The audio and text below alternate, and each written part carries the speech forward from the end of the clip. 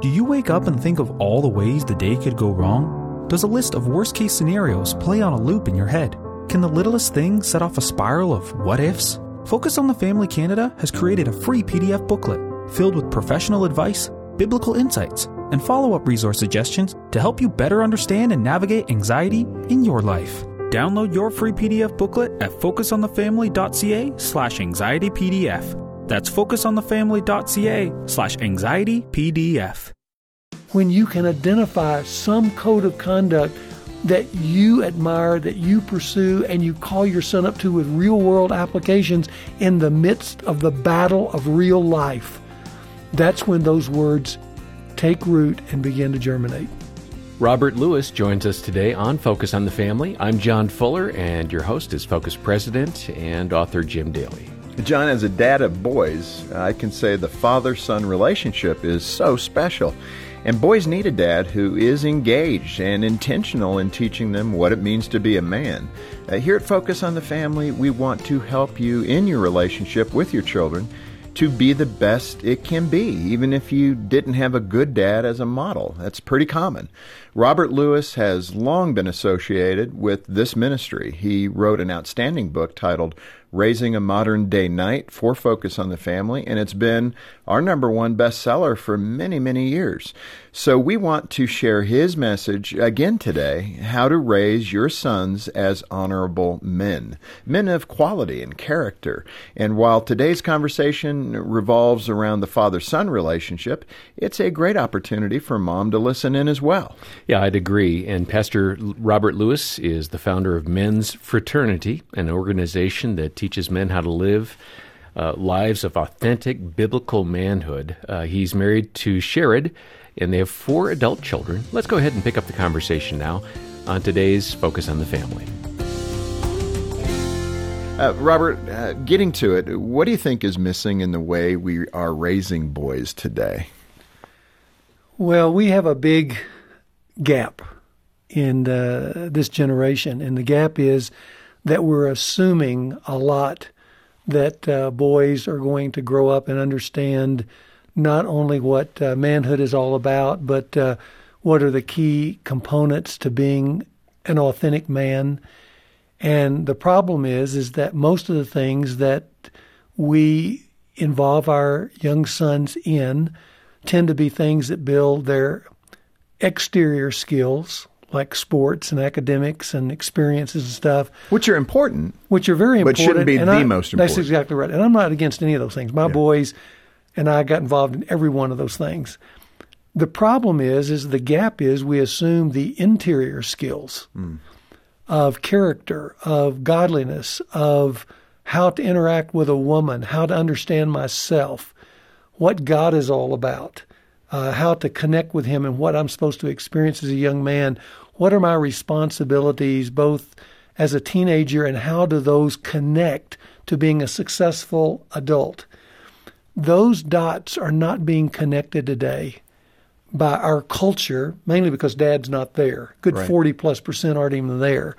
But the ones who are there, who are the ones that I work with a lot, don't feel competent in giving those things away to their sons because they themselves aren't clear about what they are. So for starters, most dads don't even have a definition of manhood to give away. Why is it? Is there a transmission problem, generation to generation? Men seem to not tell their sons what's important about manhood and what you need to know. Is that one of the core problems? It is, because our institutions, mainly the church and what used to be more of a Judeo-Christian culture, used to emphasize giving away certain aspects of those.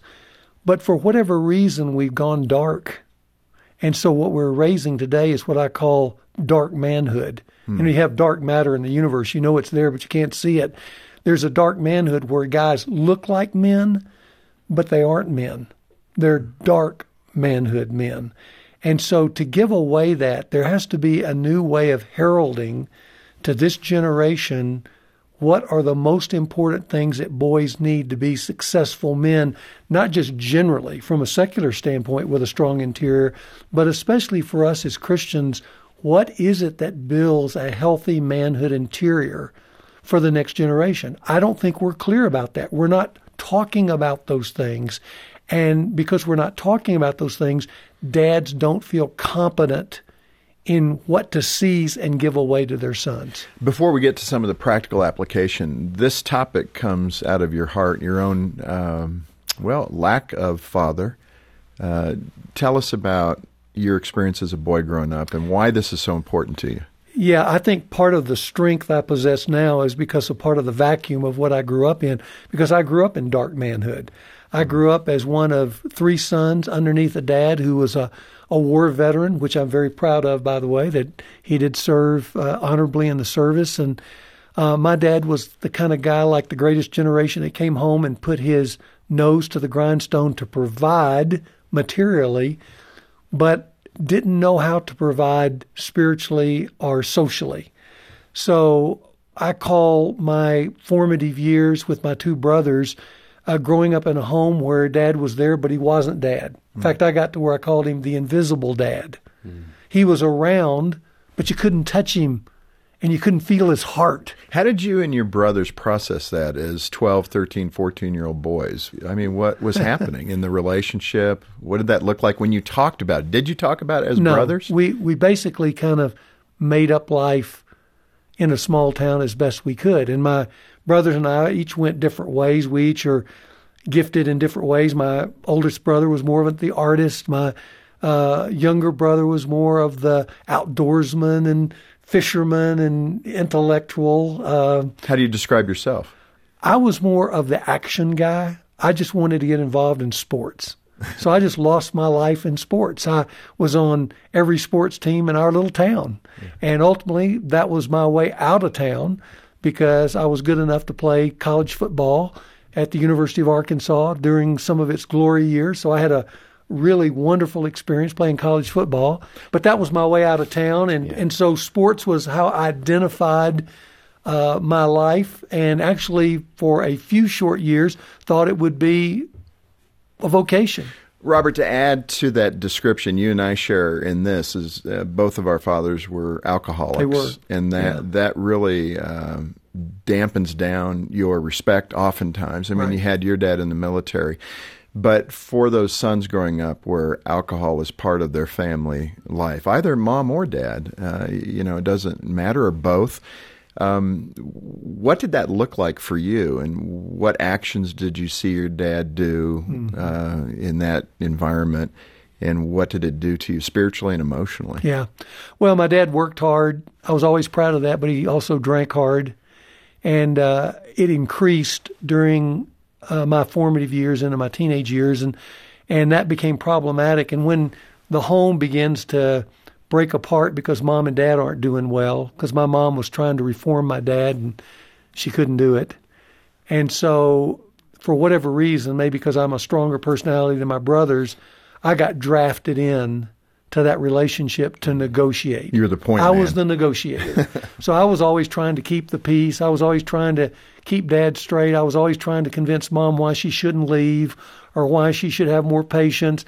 And what is really odd, there were times I was trying to counsel my mom how to better interact with my dad, which was totally insane for a 14 and 15-year-old. That's a lot of responsibility. Oh, yeah. But I tried as best I could. I took a lot of shrapnel from both sides in trying to do that, which I think wounded me in ways I didn't understand.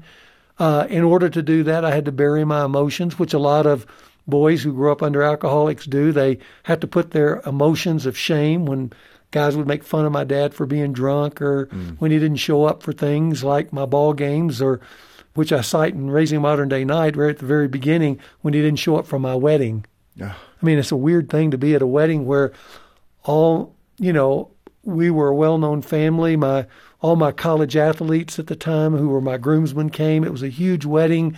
My grandfather-in-law was doing the service, and there we were with a lot of pomp and ceremony, but Dad wasn't there. Yeah. Because Dad couldn't handle it. So he drank himself into a stupor that weekend.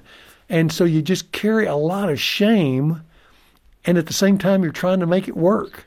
Robert, the question for some of the guys listening right now would be, you seem to turn out okay. For me, I didn't have that dad. I still haven't built that bridge they might be in their 20s, they might be in their 30s or 50s and 60s, where that bridge to healing has not been built. Yeah. How does a guy who had that experience like you or like me, how do you get on a better path to say, okay, I didn't have it, but I'm going to give it to my son? That is a great question, and I'm not sure, apart from the grace of God, I got a great answer, because I think what you do when you're one of those wounded sons, you grab for whatever gives you meaning, but somewhere in there, that won't be enough. Mm-hmm. And so if you have a listener who's listening there and he's feeling a lot of emotion even talking about this, and sometimes when you bridge it with anybody who's got that background, immediately that emotion kind of wells up and you can see it in their face, and if it's not resolved, then my encouragement to them would be to look to Jesus Christ. That's what I did. And that's a great answer. And it sounds maybe overly used, but it's the right answer. It is the right answer. You got to turn to God and read His Word and understand what a father is, because He's the ultimate father. And I'm so grateful. I say from an earthly viewpoint, I stumbled into it. From a divine viewpoint, I think God helped lead me into it. But in that interaction, in finding Jesus, I also found a book that had answers in it that I'd never read, because we didn't grow up in a church home. So I started reading the Bible, and all of a sudden questions about friendships and about shame and about guilt and about marriage and about girls and stuff. I found answers that, with the help of others, I put into practice, maybe because I'm a results-oriented person. They worked. I couldn't believe they worked. The bottom line. And all of a sudden, it gave me a sense of, okay, I can hang on to this, and plus it had an eternal tail to it. So I go, this can go on forever. And it was in that, with friends, that then led to an adventure with Jesus that has persisted to this day, that I'm still, I think if there's a word, a banner over my life, it's just grateful. Yeah. Grateful for all of that. No, it's so good. Speak to the wife and the mom who is seeing a lack of interaction with her husband, the father of her children. She's concerned. And I've had this conversation from time to time. Our vocations can be demanding. Gene and I, the conversation might be, we need more spiritual training with the kids. Mm-hmm. You got to engage. Right. And a lot of moms and wives will begin to think through how they can, if I could say it, manipulate their husbands into doing more. What's a constructive way for wife and mom to say to her husband, we need more, without the husband saying, wait a minute, don't you know what I do for this household? Well, I bet I've had 1,000 conversations being a pastor that has addressed this very issue by women reaching out to me who felt abandoned or hurt or with questions with no answers and saying, help me. And I would say divine manipulation is a good word because, the Scripture speaks to men who are kind of off track a little bit, and it says that the wives are to win them without a word. I think direct instruction to a wayward husband or a faltering husband will always hit a dead end. Huh. So I'd say don't do that. That'd be my first statement. And most wives are saying, what? Yeah, I don't know that I believe that. I'd say lay off. The second thing is where I call the divine manipulation. Because if a wife, and I would have said, I wish I would have known this to tell my mom, if a wife can survey the social landscape around their family and maybe the church they go to, and if not a church, just their friends, they can find healthy families or healthy groups to go to, and simply with a soft word to a coach or a pastor or a man who's doing well in his marriage and say, we're struggling a little bit. Would you mind reaching out to my husband and including him in X? It might be a group. It might be you're playing sports together. Would you mind inviting him to the next game just to go with you to watch our sons play? He needs some encouragement, some involvement, and you seem like you're offering a lot. I'm not asking you to do anything other than just befriend him a little closer. If they're real close friends, you might go even a little further. Say, invite him to the group that you're going to. Maybe it's a men's group, or maybe it's a fishing club, or what. I don't know what it could be, but there are ways to do that. That would be number one. to encourage the husband to get stimulation from other stronger men, but without it being a put down or a correction. Right. Just join me. Yeah, men walk the other way when it's a That put would be down. number Shame. one. We don't do well with shame. That's exactly right. It'll never work. Never. I just want to tell the wives out there, hear me, it'll never work. The second thing is for your son, which I think my mom did do some of this, and I'm thankful for that. I think I would put my son, if Dad's not involved, in the most masculine environments I could get him in that are healthy. Yeah. And so my mom got me in Little League. She got me, for a time, I didn't stay, but with the Methodist youth group. I dropped out, but that was my choice. She put me in places where there were men around. Positive environment. Positive environments. And that's where I got my love for sports. And she complimented me on some of my successes, especially in football. So by the time I hit high school, I was starting to be a pretty good athlete. And I think there was a word spoken to my coach, my head coach, where he took a little bit extra noticing of me because my dad wasn't around. Yeah. He didn't have to do it, but he did it. And out of that came this mentoring relationship of my coach that changed my life because he believed in me. And let me tell you, Jim, my coach by my senior year could look at me and knight me with his eyes. Huh. And I'll never forget this. I still have a picture where it's our banquet, our football banquet, and they're giving out trophies to all the players. I expected to win the most valuable defensive player, and they gave it to somebody else. I remember I was stunned. And then at the very end of the banquet, my head coach came up, and he said, we've created a new trophy. We're going to call it the Coach's Trophy to the athlete that we think best embodies the spirit, the effort, and the excellence by which we coaches want our athletes to be. And we're going to make this the trophy that we're going to give from this point on to the athlete we think has had the greatest influence. And my head coach gave that first trophy, which is still the preeminent trophy at our high school, to me. This Focus on the Family broadcast will continue in just a moment. The family-minded people at Deeks Insurance know what it means to properly protect your family. Whether it's your home or car, the good people at Deeks will make sure you have the right coverage at a great rate. After all, Deeks has been a licensed insurance broker since 1981, or ever since families and minivans became a dynamic duo. To see how Deeks can help you save, visit deeksinsurance.ca to get started with a quote. Deeks Insurance, where family matters. Focus on the Family Canada's Hope Restored Marriage Intensive program is a proven program designed to save couples from the brink of divorce. For over 15 years, Hope Restored Marriage Intensives have helped more than 4,500 couples, and over 80% of those surveyed are still together 2 years after attending. If you or someone you know is facing a crisis in their marriage, please call Focus on the Family Canada today at 1-833-999-HOPE or visit hoperestoredcanada.ca to find out more. In the midst of a global pandemic, it can be hard to know where or how to help. One of the easiest ways you can share the gospel is by packing a shoebox. Operation Christmas Child is a hands-on way for Canadians to bless children in the developing world by filling shoeboxes with toys, hygiene items, school supplies, and more. The need is great. Order your free shoeboxes today or pack a shoebox online at operationchristmaschild.ca. That's operationchristmaschild.ca. Thanks for listening to Focus on the Family. Let's resume now with the balance of today's programming. Robert, let's get into some of the book content. Okay. This is part of it. We haven't, gone out of our way here, but what are some of the set of ideals that we should be imparting into our sons as dads? Well, first thing I would say to a listening dad is you are way more important than you think you are.